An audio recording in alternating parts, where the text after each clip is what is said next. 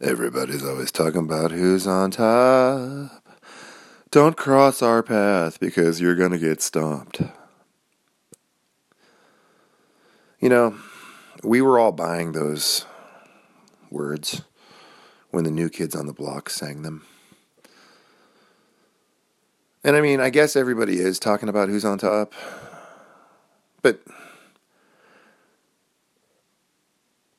does it make sense to initiate a stanza by acknowledging the fact that people are talking about who's on top, and then following it by saying that others should not, quote, cross your path or you're going to get stomped? Like, what sort of stomping was going to occur? I'm not saying that the stomping was impossible or that the members of the New Kids on the Block were not capable of administering the stomping. Oh, there's some sort of message here. There's a message, doodly-doo. Anyway, all I'm saying is that the lyrics of a song starting off by acknowledging that everybody's always talking about who's on top, followed by, should you cross our path, you're going to get stomped, like curb stomped. Are they going to drop boots? And I mean, then I guess the next question I would have would be, what constitutes path crossing? Are we talking about? Well, I guess we're talking about hanging tough is really what we're talking about here. So,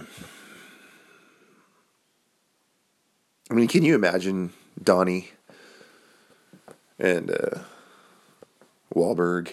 Wait, that is the Wahlberg. No, Donnie, Jordan. Those are the only two I can remember right now. Those are, to me, that's the face of the New Kids. It's Jordan and it's Donnie. There was that kid that had the anxiety stuff that went on Oprah, and he seemed like a sweet kid. You know, who doesn't get affected by anxiety? Maybe they threatened to stomp him. I mean, we don't know.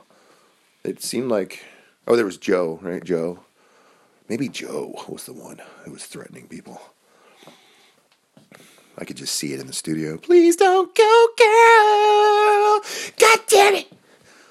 Wahlberg, if you say one more fucking thing, fuck this. I'm going to stomp you out. And then they all burst into laughter. No wonder he was mad.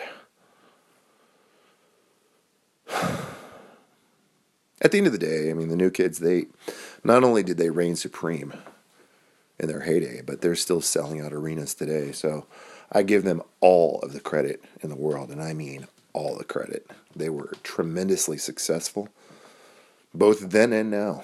So big props to the Nkob,